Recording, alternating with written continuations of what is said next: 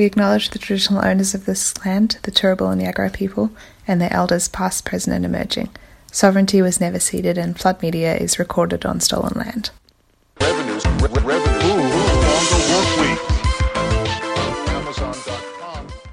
Okay, welcome to another Floodcast. Today on the show, I've got myself, Joe. I've got Declan. Hi. Hey, how are you? I'm well. I've got Matt. Hello. And we have a special guest this week is Jim Marlowe, or Mallow? How do I pronounce your last name? I prefer Malo, but funny story, right? When I asked Dad how we're supposed to pronounce our name, he just said, just choose whatever you want because people are going to get it wrong anyway. So, yeah, it's totally fine. Okay, great. And Jim is a junkie journalist, and he's also got a lot of opinions on housing, which is sort of the topic of the day today. So, Jim, maybe if you can just tell us like a little bit about your background, that might be a good way to kick off. Yeah, for sure. So I have been a journalist for about 5 years now. Yeah, 5.5 years. I first started with Channel 7, and then for my sins there, I moved to Domain, where I was doing property news for 4 years.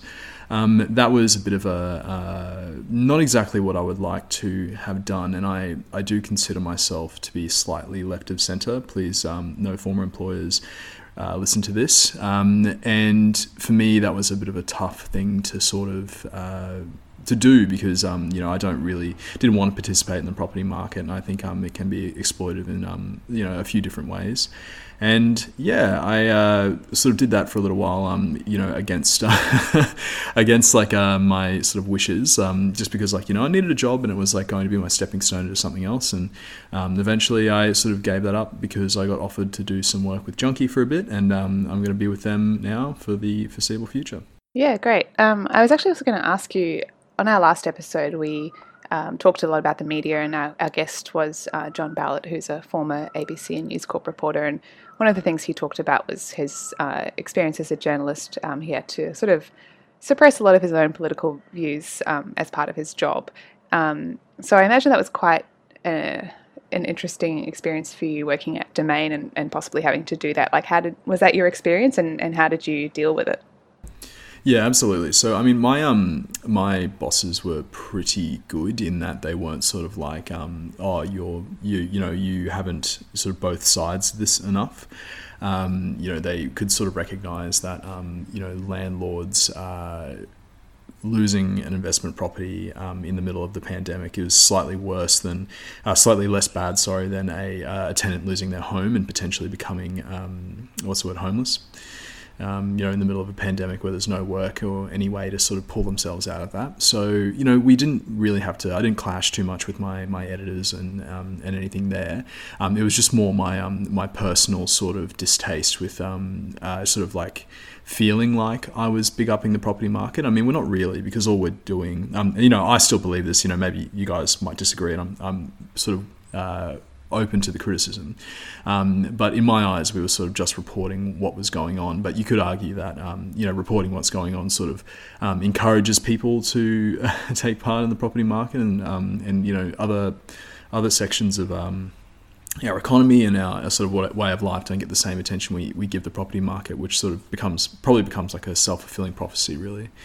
But, aside from that sort of distaste of having to, sort of be like, isn't it great? House prices are going up.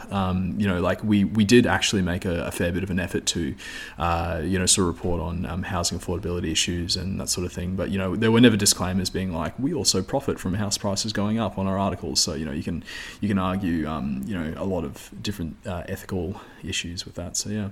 Yeah, I think whenever I see articles from Domain or any of those kind of property market focused blogs in my feed, it just seems like a communication from another planet. To me, the property market is so far out of my realm of things that I could ever possibly care about or be involved with, because I have, most people my age, I don't really have any chance of buying a house anytime soon, which kind of leads me into, I think, we're going to be talking more about renting, at least for the first little bit, which I think is more the experience that I've had and probably that most of our listeners have had. And we thought a good way to kick it off would be just to tell some horror stories, some rental horror stories. I've alluded on this show before to my terrible landlord experience this year, and I'm looking forward to going fully into that.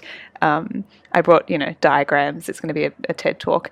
But I think Matt and Decca's also had some horror stories, and Jim, you mentioned you've got some real estate horror stories. We also had our listeners send in horror stories, so I think we might just dive into that.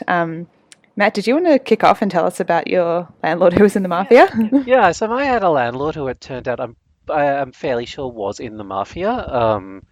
This was in Sydney when I first moved to Sydney to do my failed PhD a few years ago, quite some time ago now, which is scary.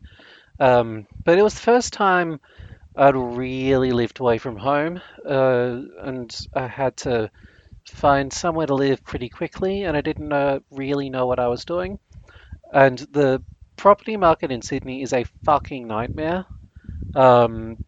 It's rents through the roof. And it's not great in Brisbane, but like Sydney makes Brisbane look cheap and easy. So I ended up in this place. I ended up just like replying to an ad and had someone say like, "Oh yeah, like you can come in straight away." I ended up in this place out in Tempe, which near Marrickville, which is this massive fucking house of had like 10 people in it, which should have been a big warning sign. So it had all different kinds of people. Some were friendly, some were not. And because I was so inexperienced, I ended up signing something I shouldn't have. I signed a contract, which was like, Oh no, oh never sign yeah, things.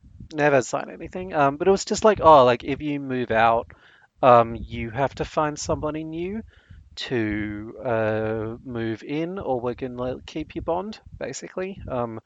Bonds are always. I've never fucking had an easy time getting bonds back. People are always landlords think that once they've got your money, it's their money. And yeah, so I gave them a bond, and I moved into the house, and then I started realizing there's something wrong with this place. At first I was like, well, there were problems with the room. There was a leak in the roof. There wasn't a power point in the room. There was all shit I probably should have been aware of beforehand, but also I was new at this. It was under a flight path, so the planes would go overhead and they would be so loud that you had to stop whatever you were doing before and just wait for them to roar overhead before you could pick it up again. And the landlord, who was this a smallish blonde woman in her 30s, she she'd been really nice to me when I moved in, and even helped me get a mattress over there and shit like that. But even then there was kind of a weird vibe. And she had a mate with her who was cagey about what he did for a living and was a bit vague in a way that even at the time I was like, oh, this guy's there's something dodgy about this guy, hey? It's the mafia. Yeah, and he was literally I believe well, what happened was, so this guy oh yeah, the landlord just increasingly just started harassing us and making it difficult to live in the house, and asked us to move bedrooms for a couple of days, or were got on our back about the trash or something, which was the point I increasingly realized was just to make living in the house difficult and inconvenient enough that you'd want to move out. It's just it would kind of build and build and become an increasingly this is kind of a cooked environment, actually. She at one point went missing for a month, told everyone that she was going overseas, and then one of the housemates saw her just on the street in Sydney and was like, what? And she was just refused to speak and ran away, and then texted texted the housemate back to be yeah, no, I had an operation on my throat, so I can't talk. Amazing. I love that. And then That is so bizarre. That's yeah. And so how this eventually I was just having a cigarette with one of the housemates. We were talking about this, and she was like, oh yeah, my partner, who is a truckie, he knows another truckie who used to run drugs for one of the Middle Eastern organized crime organizations. And yeah, he used to drop off drugs at that house. And I was like, oh, oh, I see. And I kind of suspected that already, but I was just like, oh yeah, so she's like involved in drugs. That other guy she knew also involved in drugs, but also this house specifically is like a scam. The idea is that you get people in and they like give you their bond and then they move out in very short order and you keep their bond because they've signed something that they shouldn't have. And so Out of it's like, interest, was it like a lot of international students or people yeah, who? yeah, of course, Yeah, I thought that was probably the case. that was the main thing. Yeah, so a lot of like there were yeah like locals as well, but yeah, and kind of like younger people as well, and people like me who didn't really know what they were doing. Um, and so eventually I figured that out, and I was like, I was in a position where I could afford to lose the bond, so I was just like, fuck, and then just got out of there and lost that money. But like I knew other people, like people who were living there, who couldn't afford that, who were kind of stuck in this horrible situation, and yeah, I don't know like what happened to them. But yes, that was like I had other fucked landlords there as well. I had to go back to Brisbane in a hurry because my dad had died. And the landlord was like, "Yeah, okay, I'm keeping your bond. Fuck you." That was like a finance bro. So it was like responsibility for like handling the bond had been like passed on to this other guy who lived in this house, um, who was just like a finance dipshit, and was just like, yeah, it was just like, oh, I'm keeping it because I don't give a shit. But I got that money back eventually somehow. And yeah, that's my most fuck landlord That's experience. really fucked. Yeah, there's Yeah, like I there's agree. a lot of that. Hey, like the what's the word? Like not uh not taking into account like extenuating circumstances. Like that happens so often, and I've heard it so many times. It doesn't matter like what it is. Like if it's a plague and like your daughter might like has some sort of condition that would she would certainly die if she caught it. They just don't care. Like they need their money or they need you to get out or whatever it is. So yeah. Sorry, Yeah, bro. it's like it They're doesn't. I mean, absolute I was fucking monsters. Yeah, they are. Just like I don't know why. Where that like what's the word? Entitlement comes from. It's insane. I was actually going to ask you, Jim, later on, but this is a good segue maybe. If you have some insight into landlord brain that you could give us, because I would say that probably most of our listeners are renters or they understand the renter's point of view. But I would imagine like working for Domain, you probably encountered kind of landlord thought fairly often.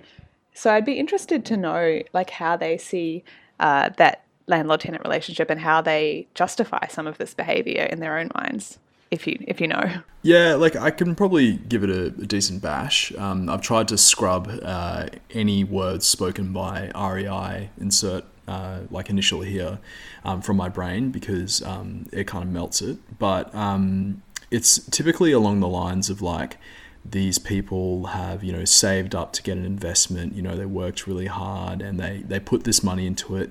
And, anything then and then once it becomes their property, right, like anything then that sort of impacts their right to enjoy their ability to enjoy the property that they paid for, they tend to, arc up about that. And I think that's sort of become like a sacred cow. Is that can I say that? Is that okay? I think so. I don't know, like it's become like this sort of like sacred cow, right? Because then there's no touching the property, people's property that they owned or that they have they have a controlling interest in, right? Like because like the bank owns it typically, right? So when it comes to this thing, it becomes when it comes to property, it becomes very hard to sort of like argue around it. I mean, it's sort of the way our entire society is based, I think, like a settler colonial country. Everyone was sort of staking their claim on what they saw as unclaimed land. And I think that, sort of from that, we've had this long history of being unable to really to reckon with that, I guess, and, sort of like think any more about it rather than just like, once it's my property, I get to say and do whatever I want with it. Yeah, that's totally a thing. And like one thing that's always struck me when dealing with landlords is they almost seem to think that they let you live there out of the kindness of their heart, like that they seem to forget that you pay a sizable amount of money to live there, and that gives you rights over the property as well. Yeah. It's just like, oh, I paid I've paid a bigger lump sum than you, therefore it's mine. No, 100%. And like it's not even the lump sum. It's the what's the word? The fact that they just think like I've done this, it's mine. I don't think they even think about like how much money you've paid them. I think that doesn't even sort of factor into their thinking at all. And it's far too much for them to understand, or for them to sort of comprehend rather, that you are also enabling them to pay their mortgage, and without that they wouldn't have the house. I don't think they think about it more than like, it's mine, shut up. And also I think during the pandemic, we saw this a lot, like the idea that housing is an investment like any other investment, and you don't always make money on your investment, and you're not entitled to make money on an investment. Like sometimes investments fail or you lose money on them. Like that, that seemed to really set off a lot of landlord tears. I had such a long conversation with a lady I door knocked who, like, generally was pretty across most of the Greens platform that we've been like trying to articulate here in Brisbane at least. But was really furious with the local councillor because he's been like quite pro like rent strike and stuff like that at the start of the thing, and was like, how dare, absolutely how dare. And it was such a difficult conversation to get this lady to kind of understand what I was trying to say, which is like, yeah, I understand it might be frustrating for you to lose your house, but also if you sold a house, you're in an immeasurably better position than most people I know. And then, like, to go from that place of, like, forcing her, I guess, to empathize with me and, like, understand that despite, like, a political difference there, that it is actually reasonable of renters to be frustrated with the landlord-tenant relationship. And then to go to, like, build a new enemy, which is, like, oh, okay, so it's actually, like, it's not really your fault or the tenant's fault. It's actually the fault of, like, the bankers and politicians who've, like, increasingly geared Australian society towards this being the way that you've been told you can get ahead.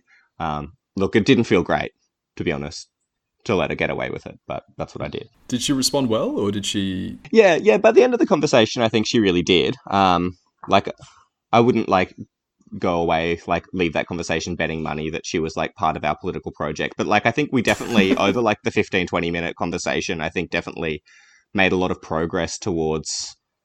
like understanding that this is wrong, and definitely like she did really agree with the idea that like we need to kind of rein in the banks who've kind of like made her feel like her sense of well-being is wrapped up in these financialized instruments, and like her ability to have a good life is conditioned on like these commodities, like ongoing price rises, because what that means is that there's people like me who are at the bottom of that pile, and it sucks.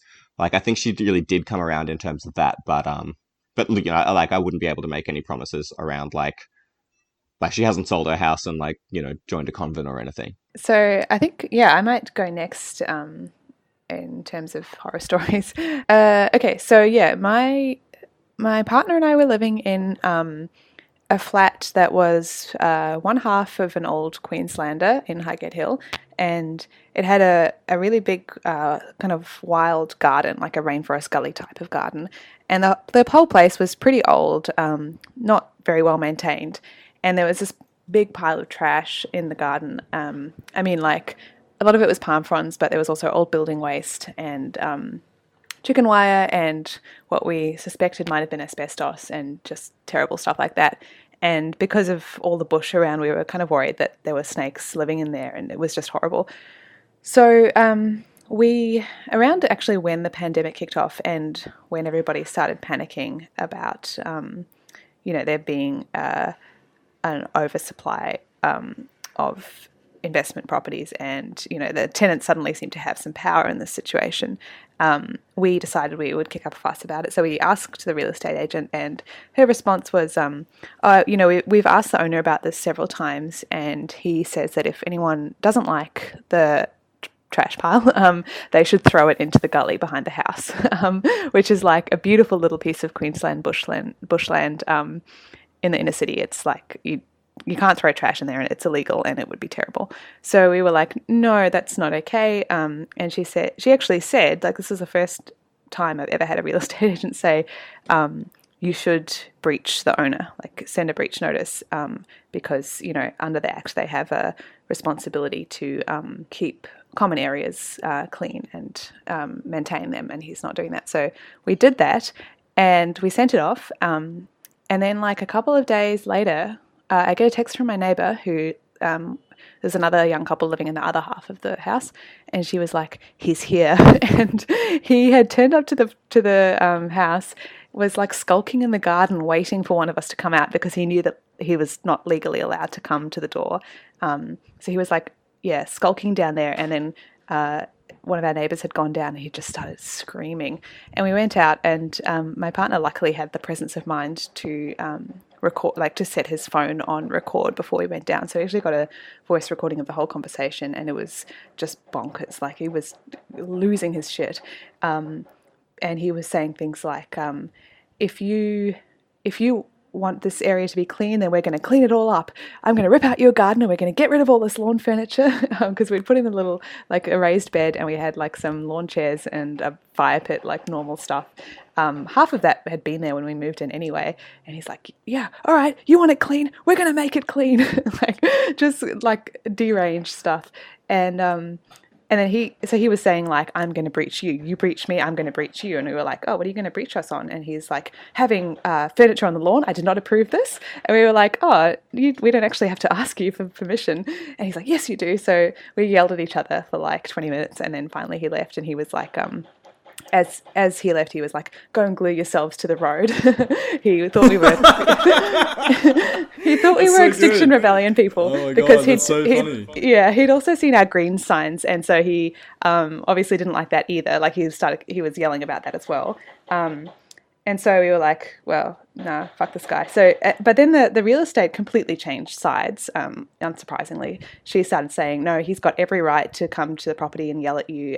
He's got every right to breach you for having lawn furniture. And so she started saying, well, you know, if he clears up the rubbish, then you should clear away your furniture in your garden. You know, that's a fair compromise. And I was like, no, it's not. Like, we have every right to have that stuff. And he's actually breached the Act. So we went back and forth, and I became like a real estate lawyer for a few days, was like researching legislation and got really into it. And eventually I sent her an email, which is, by the way, it's my advice for any tenant who finds himself with a real estate who's like threatening that, or saying that you can't do something. Just send an email saying, which part of our lease agreement or the relevant legislation have I breached? And likely you will never hear back, which I never did. So they backed down. But then a couple months later, our lease was expiring, and we were like, all right, this is going to be interesting.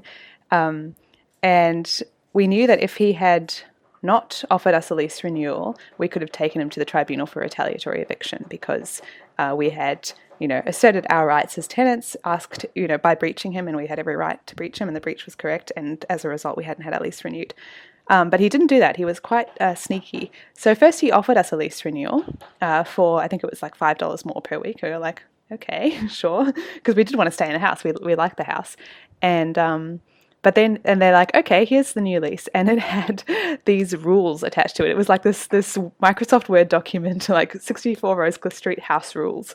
And it was like, you may not hang any type of banner or have a sign or like display any signage in the property in a way that could be viewed from outside. You may not have like someone, one of it was like, you may not have someone with an animal like over unless we give permission. You are not allowed the most and it was like, yeah, no gardens or garden furniture allowed unless we say you can. But the most outrageous one for me was you're not allowed to hang washing in a way that can be seen from like outside the property or any other lot in the property. Meanwhile, there's a Hills hoist in the garden that we've all been using, obviously, since we moved in. And I said to the real estate, like, are you genuinely saying that we can't hang? We have to email you for permission every time we want to hang washing out? And she just goes, it's the owner's house, and he has every right to set whatever rules he wants. Get fucked. That's bullshit. I'm so. Am I allowed to swear? Yeah, swear. Oh, sweet. That's fucked. Like what? Like, kind of a sick freak thinks that fucking shit. Like, oh god, it makes me so mad. And like, this is like me, like all the time, right? Like, I actually heard about your situation when I was working at Domain. I didn't put two and two together, but I heard about the asbestos thing, right? And I wrote a story about it. And like, that is like this. I didn't realize he wanted you to email every time you wanted to put your washing out. That's insane. That's illegal, right? That must be illegal. Declan said, actually at the time I remember you saying, Deckers, what you should do is just be like, okay, and then email them twice a week being like, just want to hang some washing out, is that okay? And just drive them completely mad. But I stand by this. I think people who want to set like dumb, arbitrary fucking things should be. Yeah. But in the end, we were just like, no, we are not signing this. This is outrageous. And they were like, okay, bye then. And so then we ended up having to move. And surprisingly, I will say, like, the one thing about the whole thing left me with sort of mild PTSD. Like, every time I got an email from the real estate, I would start shaking and just feel terrible. Like, I couldn't concentrate for basically an hour afterwards. I was so nervous about it because I actually don't like confrontation at all. And I was expecting a huge shit fight to get our bond back, but we actually got it all back without a fight, which was really weird. Which made me suspect that the real estate agent did secretly know that the landlord was in the wrong, but she wasn't obviously able to take our side. So she just, when she saw the place had been cleaned, she was like, yeah, recommend full bond refund.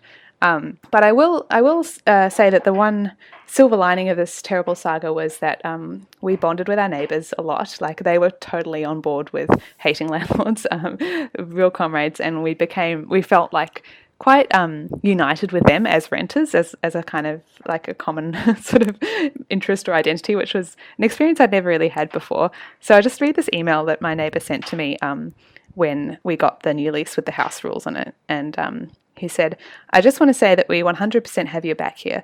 Can't imagine how angry you two must feel. It makes us want to leave our place on principle of not continuing to finance this old white land baron prick. I'm going to fly banners in the trees and the permanent flags on the washing line, grow weed all over the front yard and set fire to that pile of trash and breed white ants under the floorboards. So, yeah, that's... in the end, I'm quite glad that we left because the landlord was obviously just, not a rational human, but it was a super stressful experience. The insane petty self-righteousness, the petty tyrant phenomenon of just like, it's so easy to see this guy just hunched over his computer, just like grinding his teeth, typing out the Word document, just like, I'll get them, this will show them. Do they House rules. They think they can get me.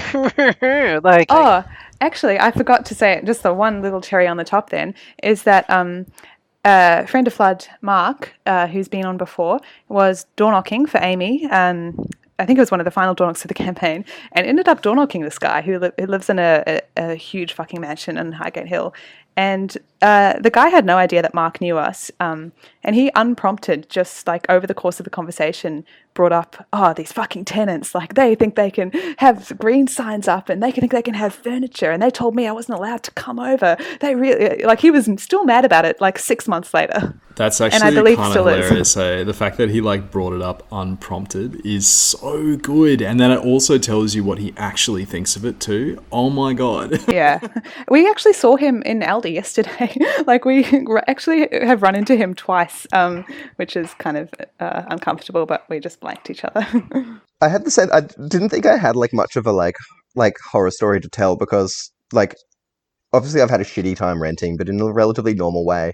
But the rules thing is exactly what's happened at the house I'm currently in, where for like our first year of lease, he's like at one stage we were like, like he just mentioned verbally like, I do like intend on like renovating the like garage, which is like kind of, again, really similar to yours, like runs onto a big beautiful like Brisbane gully, best city on earth. But instead of like renovating it, he just parked a boat in it like halfway through the year. And we were like, oh, that's kind of crap. Like we've been using that. It is our garage. We do pay you like over $3,000 a month. Like we should be able to like use the garage. It's the only covered outdoor space. It's quite useful. And he was like, no. And it turned into like a bit of an argy-bargy and a bit of a conflict. But when it came to like renewing our lease, like he had this like big drawn on area of places which are like now excluded from like the lease. Like the difference here is that like this guy owns our house, owns next door, which is where he lives, and owns the real estate company we're renting through. So there's nothing you can really do about that. For me, like it's not so much a horror story, but seeing the boat turn into like a $120,000 Mercedes-Benz 4-wheel drive and just know where your rent is going every fortnight was deeply, deeply frustrating and enraging. Like it is so infuriating watching your money just disappear.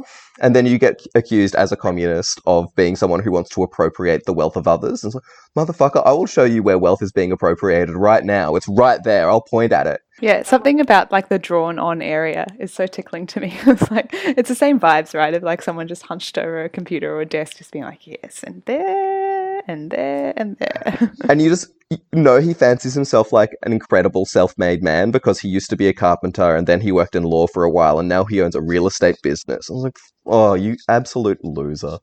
Off air, you have to tell me who this is, just quietly. Like I do think that these people are like you can't underrate how genuinely psychologically taxing this is to deal with that specific mindset, which is being consciously created. There's a quote I'm going to read now, and you're going to find out who said this quote later in the episode, which is, economics is the method, the object is to change the soul. That's a quote by an influential political figure. My bet is on Wayne Swan. That is incorrect. But yeah, like this is, I'm going to talk about this later, but I think there has been a political project around housing designed to make people into these kind of petty tyrants, designed to actually... Are we going to talk about this later or now? I reckon this is totally, like, I 100% with you. Like, that's 100%, like, deliberate housing policy in Australia has been to do that for about 60 years, 70 years now. Well, I thought we could talk a bit now, like, I think we wanted to ask Jim a bit about just like a bit about working at Domain and like what your take is on the Australian housing market and just like what it's doing at the moment. Yeah, sure. I also don't really have a bad landlord story. Upsettingly, I've only had good landlords so far, or at least like neutral ones. In the housing market, yeah, that's another one that's it's very clear when you sort of look at the way government policy works is that they all they want is for the house prices to keep going up, and it's sort of at the cost of people like us who don't own property and might not for decades, if at all. Yeah, I think part of like the problem with it is like every time it looks like it might slow down, particularly the fact particularly given that we're typically ruled by people who believe in the free market.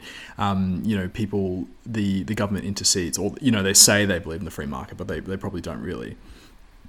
The government sort of intercedes and prevents it from going down in any real way. So like even with the coronavirus pandemic, like when it looks like things would actually go bad again. For property, the federal government, was sort of like saying like, yeah, we're going to, make Home Builder, which should, stimulate, the property and construction sector. We're going to give tenants, or people who are, out of work money so they can continue to keep paying their rent. And they didn't necessarily say this should go towards your rent when they're talking about job seeker and job keeper, but it really had the effect of putting more money in landlords' pockets because they didn't sort of match that policy with a measure to prevent landlords from extracting as much money from their tenants as possible. And that was very deliberate because they could have done it. They did it with commercial properties, but they didn't do it with residential tenancy properties. So in my eyes, the housing policy in Australia is geared towards housing prices going up all the time, despite their stated sort of values of free market and letting financial markets sort of like do their thing. And that's created this underclass which we are a part of, the non-property class, and I think it's a bit of a shame because in some cities it's not so bad. In Brisbane it's not the worst thing in the world. It's not quite as bad as Sydney or Melbourne. But in Sydney and Melbourne, the only people who are buying houses are people who have either saved for 10 years or people who have generational wealth. And, you know, like some people might be able to access that, but it also requires people you love dying. So it's always a bit of a, yeah, it's a bit of a tough one. And so what do you reckon are like some of the economic and social impacts of that then, of having basically an entire generation locked out of the housing market? Look, it all seems kind of fine now, right? At this stage. And I think this is the reason why nothing has really changed, because even something that could have, and I'm saying this realizing that, like, you know, not everyone, it's not fine for everyone, but we're not experiencing like waves and waves of homelessness, right? Or, you know, or things that are sort of like, you know, we're not quite at the pointy end of a crisis yet. It's like it's a burgeoning crisis. It's on the way to becoming, you know, almost like a societally changing problem, but it's just not there yet. And every time it looks like it's going to get bad, renters or, you know, people who are struggling to access housing, they're always thrown a little bit of a bone to sort of keep them, you know, at this, like, you know how like when you, like, does everyone here drive manuals? You know how like a manual car works? Yes. You like the friction point, right? Where like we're constantly at this friction point. We're not really, you know, we're not really getting to this point where everything is going to go bad, but they're sort of like we flirt with it all the time, and every single time it does, they push their foot down on the clutch a little bit more just to prevent it. And I think that is like a part of the problem why we haven't really seen like this massive, you know, economic and you know, social upheaval because of the housing market. It looks like it may get there at some point, but every single time it does, like something else, like, you know, just changes marginally to fix that. But that being said, the economic implications are that, you know, when we're spending all our money on rent, we're not putting money back into the economy, and it's not going to landlords' pockets either, because most landlords are natively geared. It's actually going back into the banks so they can like generate more and more money for their shareholders. It's like this just big, like, I mean, it's like a fucking Ponzi scheme, right? Like everyone always says this, but that's what it is. Like all the landlords who, you know, are acting like they're our enemies are also being sucked into the same scheme where they, you know, they're being pushed into this friction point, and whether or not their friction point is like, you know, actually giving a fuck about the humans who live in their houses, like, you know, they're still being pushed into discomfort constantly by this like this rat race of a, you know, economy and property market that we have. So yeah, it is a drag on the economy to have so much money tied up in debt. Like most economists, despite being like, you know, neoliberal like ghouls, will agree that it is not a good thing for people to have so much debt and for it to be so tied up into property. And yeah, it's like it sort of prevents us from, you know, like people from accessing, you know, having enough money to get things that they want or, you know, probably need. It's like we have, you know, like fucking healthcare here. Otherwise, we'd probably all be like America in the middle of a plague and not actually being able to afford healthcare when we need it. But yeah, so that's my rant. I think it's really interesting because you were talking about what they were doing in terms of like propping up the housing market this time around. And most of my research for this was a book that was published in like 2011, 2012. So obviously the global financial crisis of 2007 and 8, which was spurred by a housing market crash in the States, was like really central to the way that they were talking about what was happening in the Australian housing market then. And they were talking about, you know, the Rudd government at that time, like raising, like giving, I think even tripling like the first home buyers or builders grant and things like this. Book's called Australia's Unintended Cities. And it's a really good, like chapter by chapter, like different academics, like just describing the Australian housing market. I think like for me, the really major takeaways were that Australia's housing market is super, super different to like the US or the UK, where it genuinely is like undersupplied in terms of housing, which I don't know, I've definitely like lied to heaps of people because I keep telling people that like, look, it's, you know, that's what they say, it's oversupplied, but that's not true.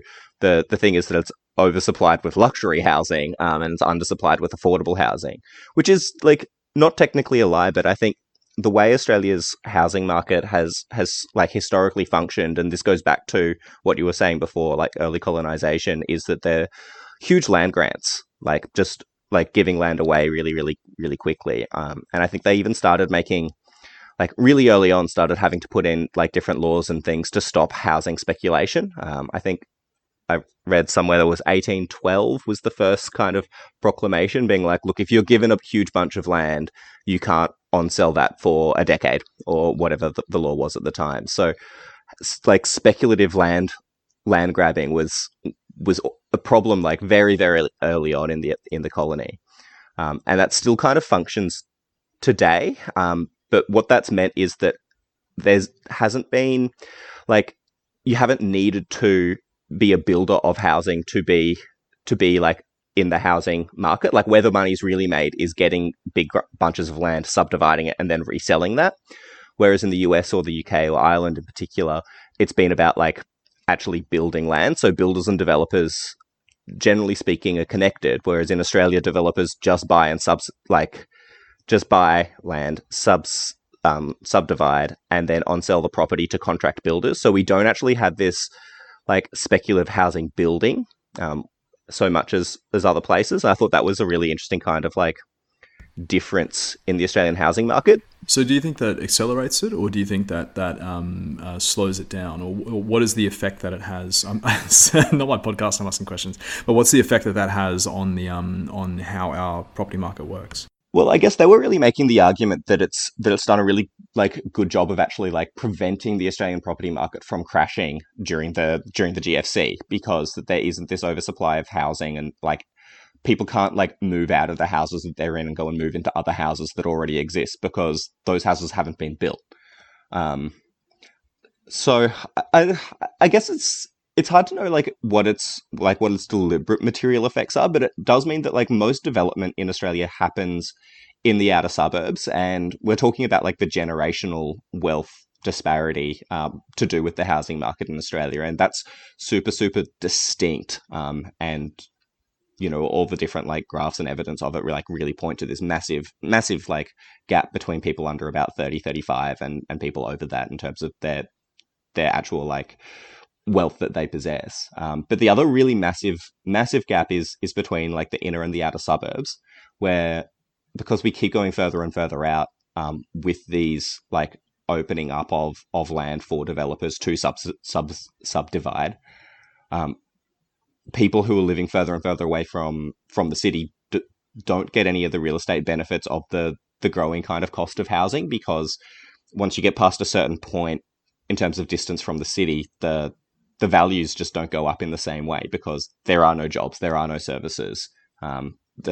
The inbuilt costs of living out there in terms of petrol and et cetera, are really, really significant. And I think there's a really big generational divide, which I think we'll all experience, but generally as inner city young people, that's how we'll experience it. But I think there's a huge amount of spatial divide as well between the outer suburbs and inner suburbs in capital cities. And then regional Australia is something that I can't pretend to speak to with any sort of...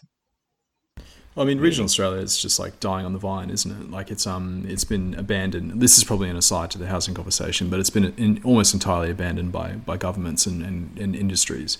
But in the inner cities, and you're correctly identifying that there is a divide between the inner and outer suburbs. And once you get to the outer suburbs, again, this is something that I don't think we've quite reached breaking point at yet, and maybe something will change before it gets really bad. But there is this potential for compounding. It's not even quite poverty, but it may become poverty, because people like us may have to move to outer suburbs to get a house if we actually want one. And you're right about the cost of fuel and everything like that. It's sort of like it will keep dragging you down, and you won't be able to participate in the same way. But I just don't think at this point that the average person who lives in these areas feels that quite as much. I just don't think it's quite at the point where it's at breaking point. But these people do know it, they understand it, but it's just it's bearable, and I think that's goes back to what I was saying about these friction points, right? Is that people are sort of like they let things go until it gets too bad to ignore, and in the meanwhile, like people will entire families, and groups of people who live in these areas will struggle to sort of raise themselves out of that. I mean, not that they should aspire to have something different to what they have or what they want. You should be able to live comfortably wherever it is that you live. But the way our cities, and this is probably something you would have gotten from the unintended cities, like the way our cities sort of just like came to be, concentrate that benefit in the inner cities, and no one's doing anything to really distribute that or fix that. And I think that's probably the core of the problem there. It's again, like, it's bad. You can't live your life as fully as someone who lives in the inner city. But that's not to say that it's bad to live out in the sort of the fringe areas either. How is the mood in like? When did you leave Domain? It was a little while ago. How is the mood in like institutional real estate a housing crash in Australia? Because I feel like it's been on the cards, and like I feel like every single year I've like told a friend, look, now's not the year to buy a house, Look, man, they are all Kool-Aid drinkers, I would say. I don't think there's anyone who actually, when it goes bad, it gets real bad. Like all the real estate agents, you can tell they fucking hate life. They don't want to they don't want to talk to you. They'll try to avoid speaking to the media, and everything they say is like always like tinged with upside. It's like that joke that real estate agents are just relentlessly positive all the time. But as soon as and actually, you know what, they tend to the nicer, the smarter ones, they recriminate a little bit. They sit there and think, oh, this wasn't so good, we could do better here or there, this is not necessarily, we need to be more careful about these things. But as soon as it starts getting good again, they just forget. It's like every single time we forget the lessons. And it might seem that way because everyone starts cheering, oh, the property market's going up again. If you only read the headlines, or you're not that invested in what's going on. But or anyone actually who just reads it probably doesn't get quite the full picture, like someone like I would, who talks to real estate agents constantly, or talked to real estate agents constantly, thank God. But the way they act when things start going good again, they're just like, yeah, you got to buy now. You should buy now. now's the time to buy. Everything's it's like they forget that they were just selling houses for people who had lost money because the housing market took a dip, and the bank was knock knock knock, you need to you need to get out and sell your house. It's a really weird environment to be in, because it's this constant it's like everyone has amnesia every time the line starts going up. What happened to housing? I know you did a bit of this preparing for this, Matt. What happened when how did housing just start going up so much? When did it separate from wages so badly? I did do a bit of research. In fact, so that's convenient. So it started in the 80s. And there's a book out now. It's a new book from the University of Sydney called The Asset Economy, which I haven't read, but I've read bits and pieces from, which paints this picture of, okay, well, this is basically a part of the neoliberal project, was to begin to separate housing and assets and ownership from wages, and to have this economy that's increasingly defined by what you own as the primary source of profit. So it's been happening pretty consistently since the 1980s that wages have been fairly flat and stagnant, but housing prices have gone up, and a lot of wealth has gone into the financial system was massively deregulated then, has been becoming much more active ever since. And so I want to talk a little bit about what I think is the really key example of this. What I always think of as one of the the critical moments of the neoliberal turn in the 80s, which is a little thing called right to buy. And so this happened in the United Kingdom. The backstory is that in the 40s, after the war, the Labour government of Clement Attlee saw that all of these houses had been demolished, and had this working class movement behind him, and was like, oh, right, well, we're going to build a fuckload of social homes. And that was the basis for the UK's housing stock for the next few decades.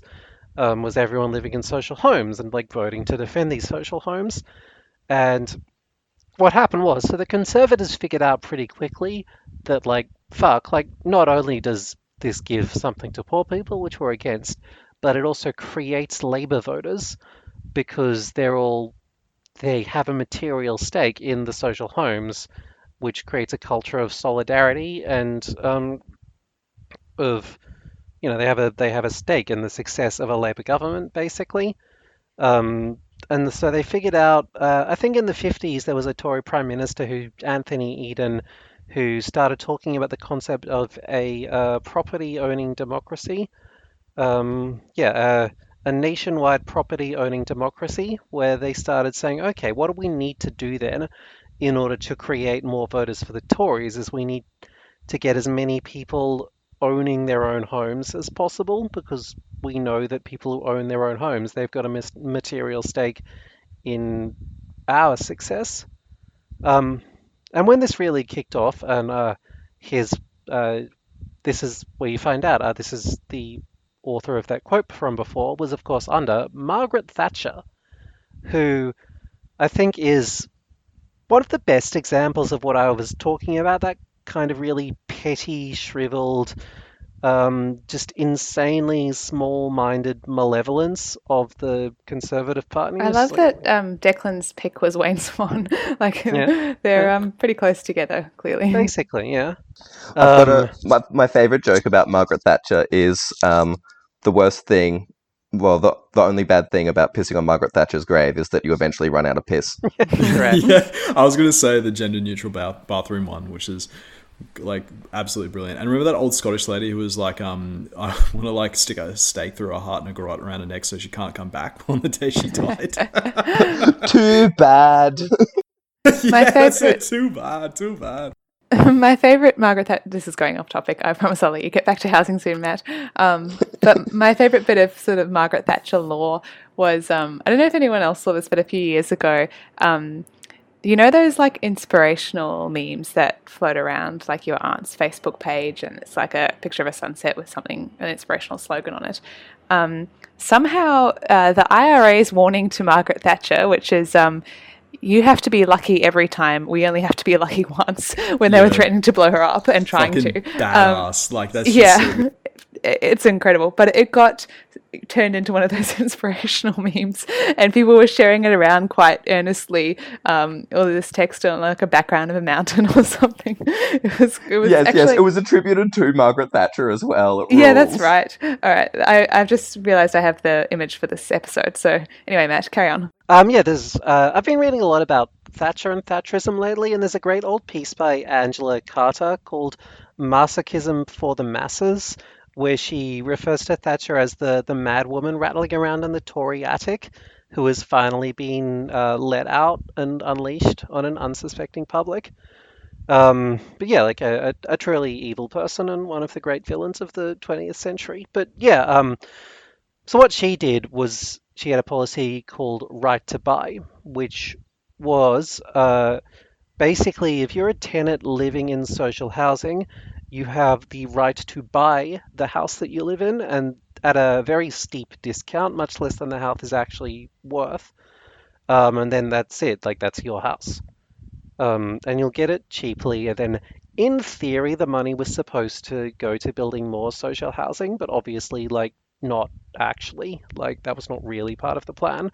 Because what this was for, as I said, economics is the method, the object is to change the soul.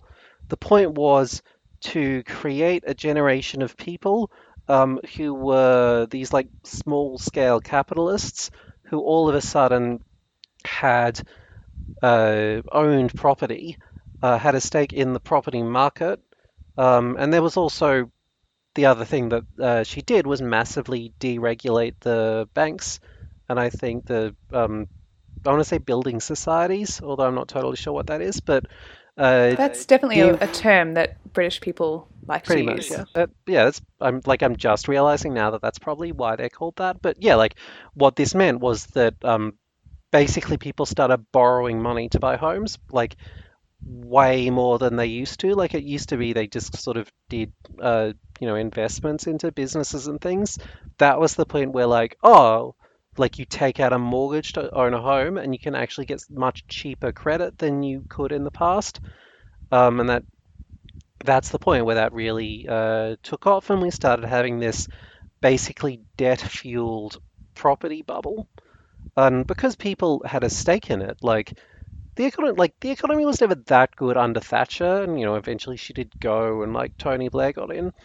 Um, but at that stage, it was like, well, people now have a stake in the property market. People expect this influx of cheap credit. People really want that to continue. And at the time, that was a very popular policy, which was, it was designed to be. And to some extent, you can understand why, because I get to own a thing for cheap. Why wouldn't I want that? But it also obviously what it meant was that the UK stock of social housing was decimated and remains decimated to this day, and no more was built. And so it meant that this is where I think the generational asset comes in, because what it meant was that these people were locked into voting conservative basically for decades after the fact, and that Labour governments had to appeal to these people to get into power, which meant that Labour governments also had to abandon socialism and become neoliberal in their own way. And so that was a really huge component of what the neoliberal project actually was. And I don't know exactly how it went in Australia, and presumably something similar, but also probably quite different happened. But I think that quote, "Economics is the method, the object is to change the soul," really gets at the sense of what this was and how it worked. The way that financialization was designed to infect every aspect of someone's life and actually change them into the kind of warped, crabbed little person who's maniacally fixated on their own property and actually thinks that that makes them better than everyone else. There's a kind of yeah, but basically, I think this is the process. This is where we get these landlords, and this is a process by which the whole world effectively was made over in Margaret Thatcher's image. And it's it's not only landlords, it's also tenants, right? I think one of the things I wanted to talk about, which I think you've just answered quite well, is why are renters so disorganized as a class? Because, this is a common material condition that a lot of especially young, precariously employed, mid to low income people share. And as we touched on earlier in the show, it's, for people of our generation, it's basically all of us. And it affects our lives in very, very real ways in the day to day. But there's no real renter organisation. And I think any attempt, at least in Brisbane, to create a tenants union or a sort of a radical tenants organisation has kind of sputtered out a bit. And yeah, it's sad to me because the experience I mentioned before, when our neighbours and us, we all had the same experience, and we were, because we lodged the breach notice together. We were co-breachers, and so he was turning up to yell at all of us, and we were emailing back and forth, and it was kind of exciting just to feel that sense of solidarity, and we all went down to the garden to yell at them together, and that was nice. I want more of that. Yeah, I do think it is really interesting that Australia doesn't have a really strong organized tenants movement, and I think this goes back to some of the unique things that we were talking about the Australian housing market before. About it has always been quite individually owned, and there's a lot of contract building, so there haven't been land. Well, not land is a really great mix of large and land. There haven't been large landholders and tenant large landlords. So most people are renting from just one individual. I think it's actually increased over the last 5-10 years, but it's, I think, about 20% of Australian households own investment property now. So we don't have this in the UK or in the US in particular. There's a lot of landlords who own tenement blocks and things like this. So it's quite easy to get organized with your neighbors to fight the same enemy, whereas we don't have this obvious kind of but who are we doing it versus is the question. It's much harder to get organized when there's no obvious and apparent enemy. I remember talking about wanting to do a rent strike at some point, and all I could really think of it doing was bringing about the housing crash, and that's not really good, and actually hurts more people than it favors. So that's my thoughts on it anyway. I'd argue if you did try to bring about a housing crash, the government would actually intervene and try to prevent that. But yeah. Yeah, that's the other thing, right? There's kind of the legacy of the Thatcher and of like the neoliberal turn in housing is that governments have to protect the housing market at all costs, and like the asset economy, I think speaks pretty well on this. Is that voters now expect that, like voters because enough people have a personal stake in the housing market, and certainly the people who are most powerful in our society have the biggest stake. Like, even though it's clearly this destructive process where we're kind of going into more and more debt for it, and everyone knows it's a house of cards, but we have to kind of, we have to hit that moment of friction. Like, we have to kind of keep just like dancing on this razor's edge or whatever, because that's what the political constituencies want. I think it would be a remiss of Floodcast to not mention that in Australia that it was the Labor Party who did this. So it was. Yes, that's our slogan. It's the Labor Party who did this. Good slogan. In the 80s, it was the Hawke Keating government that did like a big they just got like a big white paper done into like what's happening in the Australian banking and financial sector, and decided that having two separated banks, one that can only do mortgages and only lend to people who like have mortgages with that bank kind of thing, and another one that deals with businesses, and both of those being tightly regulated, is in fact completely not good. What we should do is completely like just throw the gates open and allow particularly foreign capital and particularly mortgage brokers and other kind of like financialized aspects of housing to like come storming into Australia. And in Australia, at least, that you can see it quite clearly on grass. That's the moment that wages and house prices just completely separate. As it turns out, like bidding up the cost of housing is insanely good for banks. They absolutely love that. They want everyone to continue to bid up the cost of housing, and it's really great that that's what's happening. I think another thing as well to mention is that this was like the financialization of housing as well was a really like sort of big moment. I mean, sorry if you've already mentioned it, I'm a little bit drunk, so please forgive me. But the way like they sort of allowed that to happen was something as well that sort of like caused this problem. It's something that I find a lot of housing academics sort of like look back on very like poorly as well, allowing it to become a commodity and allowing it to become like the way to build wealth was a sort of a major issue.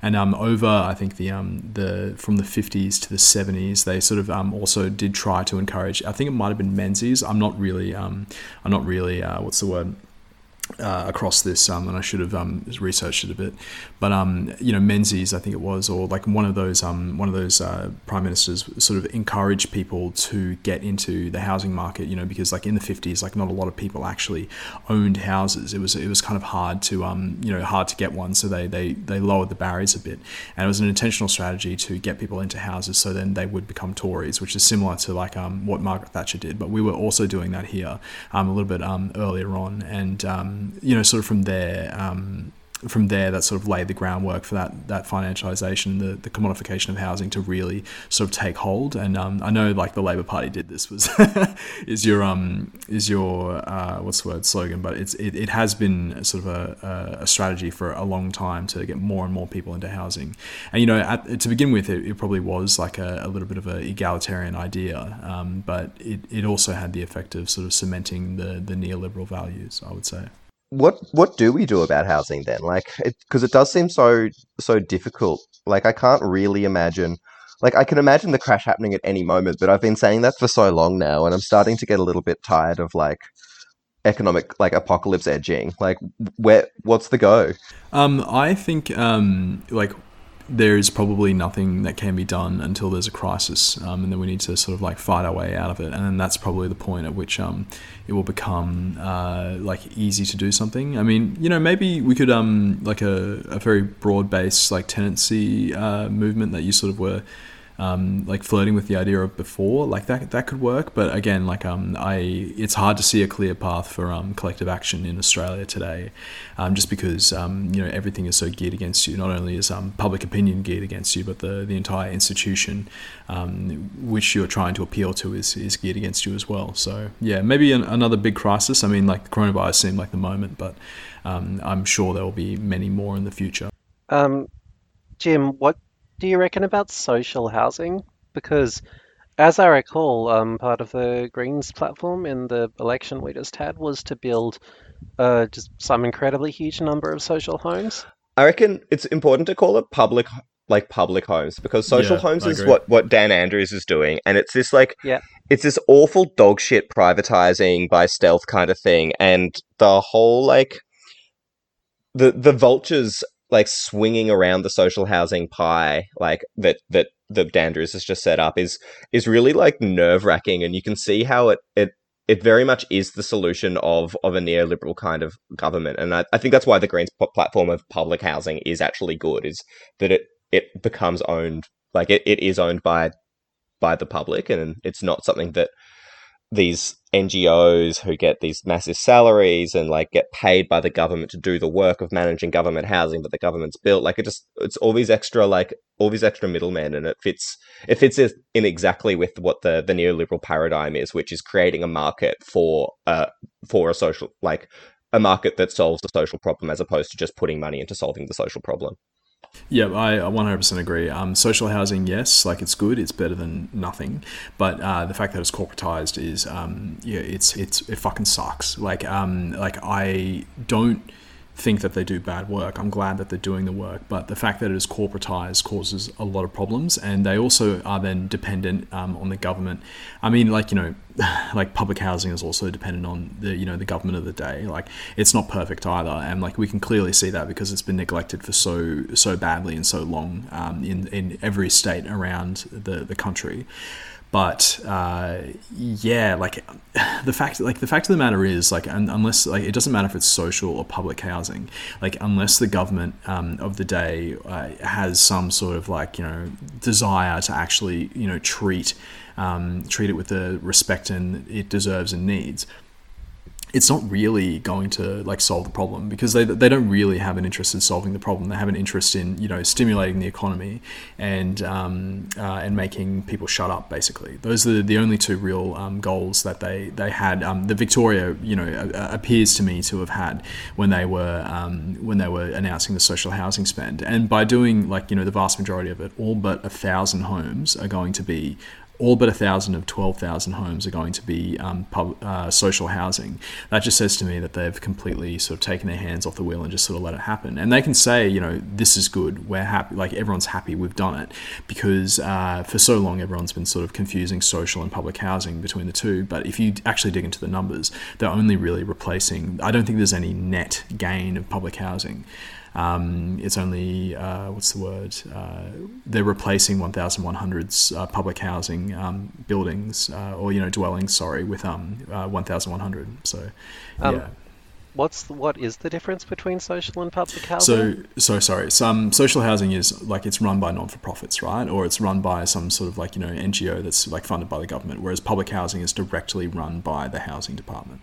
You pay your rent to the housing department, all that sort of stuff. And the two things, you can argue the efficacy of each, but I genuinely think that it's just another layer of corporations in our daily life that is probably unnecessary for the running of the world. Yeah, NGOs are a problem in their own right, hey? Yeah, we need to do an NGO episode. Yeah, I was just thinking that thing. Yeah. Even dealing with NGOs down here, though, I've found that they are unwilling to criticise the government because that's where their funding comes from, and that's it's just government control, quartocracy, something. Yeah. No, I have a lot to say on this, and I haven't even had that much to do with NGOs, but I know Callum, who has been on a few episodes, but he wrote an article for us a few years ago about just the disgraceful state of environmental NGOs in particular, who seem to produce scorecards every election where they find ways to give the Labor Party a nice big tick because they want a seat at the table in the next government, basically. Like, it's just craven shit. We're coming up on time, probably. I was going to read the listener horror stories just to come full circle as the last thing, unless anyone wants to raise a final substantive point.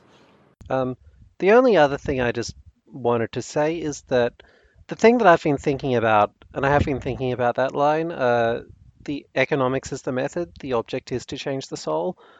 To me, that is, while Thatcher obviously used that power for evil, to me, I'm thinking, well, okay, that does give us a sense of what our project should be, at least a starting point, because we are saying, like, in terms of, building socialism, essentially, we've got to start thinking about, like, well, how do we give people both a material and an ideological stake in what we're trying to do? I couldn't agree more. When you were saying it before, I was going to jump in and just say, like, it just shows the difference in ambition between the right and the left, where, like, the left are so afraid and so namby-pamby about saying, hey, we want to do things that'll change the world and what we think is good, whereas the right are more than happy to do that. It's just that they're wrong, like, and they represent the interests of the ruling class, and we've got to get much like bolshier, I guess, on being like, no, what we want to do is good, and it will change the way that people exist in the world and form relationships with their communities and build their ideology. I've said this for a long time now, actually, that the difference is, like, that they win, the left doesn't, and I think what the left should be doing. Sorry, what was that? I was just saying the left actually hates winning and seems like actively afraid of pursuing winning as a strategy. Exactly, yeah, and like that's part of the problem. And I think learning from Thatcher in that sense is not necessarily a bad thing to do, because she was incredibly effective. Like what she's done has echoed around the globe for years and years. And I think where I'm like trying to go with this is that I think there are options to improve people's material conditions within society, so that they do take more of an active interest in or their soul changes. So then they are more willing to take further steps along that route. And I think just housing is just probably not one of those places where it's super easy to do so. We can see the effects of trying to democratize or sort of put housing into the hands of people. That's sort of the point I was trying to in a garbled way trying to make before was that while it was seen as a social good at the time, and it probably was to have everyone in their houses, it's created this environment where the financialization of housing has sort of enabled people to has enabled this changing of the soul, right? I think the areas in which you would have to make those inroads are probably within workplaces first. Like employee-owned companies are probably maybe the first step in sort of like socializing people to accept controlling their own destinies rather than letting a capitalist do it. I'm really interested you say that, because I think almost exactly the opposite. Like, I think one of the really important things, and why I think housing is a really good first demand to struggle for, is more than any other thing, it changes your ability to struggle in other aspects of your life. So it's so much easier to go on strike at work if you've not got a mortgage, or if you've you've got a secure place to have a meeting or to have a meal. The difference in the way that you can participate in other parts of social life are so different, and I think that's why I think the left should almost orient towards housing in a much, much more significant way than we currently do. Yeah, I think that's a very good point. Oh, sorry. I agree as well. Like, I was just thinking about this book that I wrote an article on a while ago called Vogliamo Tutto, which is about the strike in the Fiat factory in, I think, 1960s Italy. And it was a big strike. And then they sort of started to, one of the things that happened was then, the workers couldn't pay rent, obviously. But then they started a rent strike as well, because they were like, oh shit, strikes, they work. Like, we can, I think the line in the book is like, they realized they were workers everywhere, like not just in the factory, but everywhere. So yeah, that's just to say I kind of agree with that point. I think the issue that I sort of see is that I can't see a path. Like for me, like me seeing a path is not the be all end all, but like it's my opinion, right? So like for me, like not being able to see a path out of the housing quagmire that like all of us find ourselves in is kind of the problem. I can see paths in sort of creating class consciousness in other aspects of our lives, whereas like within housing, it sort of seems almost too hard, and that does go to that sort of that thing you were raising before of everyone having a different landlord. We've already had our experience, alienated and splintered by, deliberate government policies. So from there, I think we should look for things that are probably slightly more cohesive to seek power, rather than sort of like trying to win a fight against like a million mum and dad in quotes investors who probably also don't really understand the class dynamics. Yeah, I super agree, and I guess like if I had a strategy to do it, I'd go and do it. But I think there's real opportunity in that, like, even though we've all got a different landlord, we've still all got the same bank, and even our landlord has the same bank. And I think if we can find a way of reconstituting who our class enemies are, because generally, although these people are landlords, they are still part of a broadly constituted working class, which has just been fragmented really seriously as a big political project. But if we can find a way of bringing these people into the fold, then I think there is real room for opportunity there. But it is hard to see how a strategy toward that actually plays out. I love this. We're approaching synthesis. Like that's a really good point, because like that's something I was whinging about on Twitter not long ago as well when I was still at Domain, was that people don't see landlords as because they own property, they don't see them quite as a part of the same class. But without your paycheck and without their paycheck, they would go broke as well, which is to me sort of makes them seem like they are slightly more precarious than they actually would like to think. And I think from there, you're right, like building class solidarity with landlords would be a helpful way to sort of like fracture that issue, that sort of like break this issue open, I guess. But that seems almost impossible given landlord brain and its prevalence in our society. I have to say I didn't think this episode was going to end on the note of build class solidarity with your landlord, but I'm quite pleased. I'm so sorry. No. I'm deeply, deeply ashamed. No, I think it's good. We aim for the unexpected here on Flood. Usually we just say the Labor Party did it and move on. But I think before we go, I do want to get to those listener horror stories that I mentioned, because our listeners sent them in, and I would like to read them. So I'm just going to go through these one by one. So Charlotte said, inspected in an apartment that looked great. When we moved in, less than a week later, we saw a giant mold patch on the ceiling that was absolutely not there when we inspected. Followed up with the agent, who told me, verbally, no paper trail, that the landlord had just instructed him to paint over the top of it, and he just did it. Took a month to get the leak rectified, as they had to coordinate with the agent who managed the apartment above us. Fixed a leaky shower up there, then someone came in to wipe off the mold and paint. It didn't reoccur, which was good. But also at this place, we kept getting the smell of poo through the house. Couldn't work out where it was coming from. We felt it may have been the bathroom, but we weren't sure.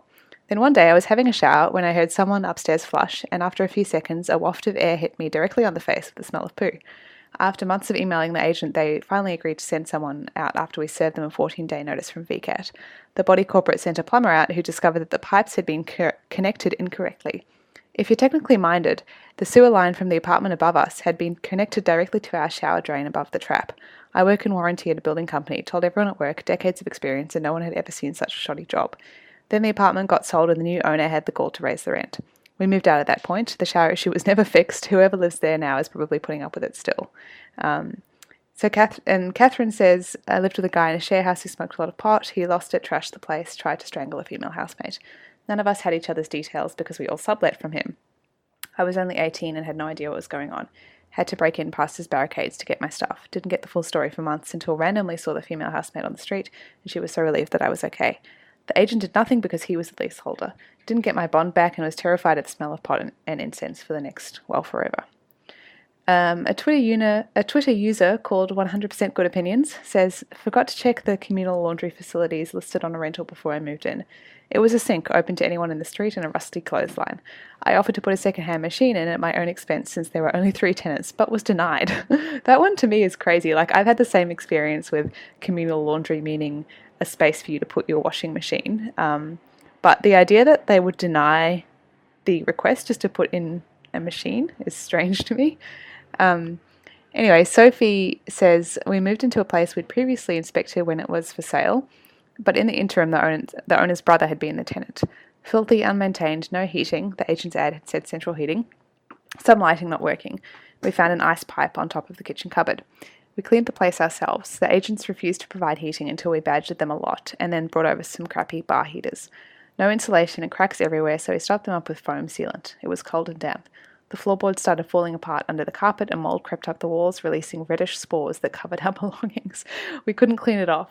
We tried to resolve these issues with the agent, but they dramatically quit one day, saying we were difficult and we'd lied to them, so we dealt directly with the owner, who was apologetic, and let us move out with no penalty before our lease was over. 10 months of hell. Brunch's Praxis, and the handle there is at Bob Brown Lover 420, so I just want to give a shout out to that incredible Twitter handle. Around 2009, my parents split, but my mum had never been on any of our previous leases, so she had no rental history despite renting her whole adult life and raising 5 kids. She had 2 or 3 jobs at the time, but she couldn't find any landlords willing to rent to us. So her, my brother and I were homeless for a couple of months, living in a caravan in the middle of nowhere, while my mum went back to the city every week for house inspections. Eventually she found a shitty place in a shitty suburb, and even then it was only a 3-month lease. This place was dank. But after living there for the full 3 months, we could upgrade to a slightly less shit place with the same agent on a 6-month lease. Rinse and repeat for a while, moving whenever there was anything cheaper. We were always one withhold bond away from homelessness. And the last one, which is like a bit of comic relief after that horror show of stories, Noisy Benign says, I was living in a house in the Gabba and I came downstairs to the laundry room and I found my landlord wearing one of my shirts. That's my shirt. She looked at me confused. I am 6'3", covered in tattoos, and she is a tiny old lady with very grey hair. The shirt is massive on her. She said, is it? I could swear I bought it at... I burst out laughing. That's my shirt. I know it's my shirt. Oh, sorry. The shirt is definitely mine. It was hand-printed by a friend from California, and after I catch my breath, I insist she change into one of my cheap shirts, and I take back my hand-printed one. I still have it. So I guess that's a little slice of life to illustrate the kind of human element of all this, like what's at stake when we talk about housing. And thanks to our listeners for sending that in. If no one else has any points, I thank Jim for coming on. Thank you for having me. I appreciate it. Where can people find more of your work if they are interested? Yeah, you can check out Junkie. I have a story up every few days at the least. Just some other injustice that's like incensed me enough to get me to write a story. And you can follow me on Twitter at the Jim Malo. You spell Malo M-A-L-O. And I realise how much of a wanker that handle makes me sound like, and I'm really sorry. But it was funny to me because, Paul Barry reckons that he needs it, so, I probably do too. Great. All right, we'll leave it there. Thanks so much, guys. Bye, everybody. Thanks. Okay. Bye.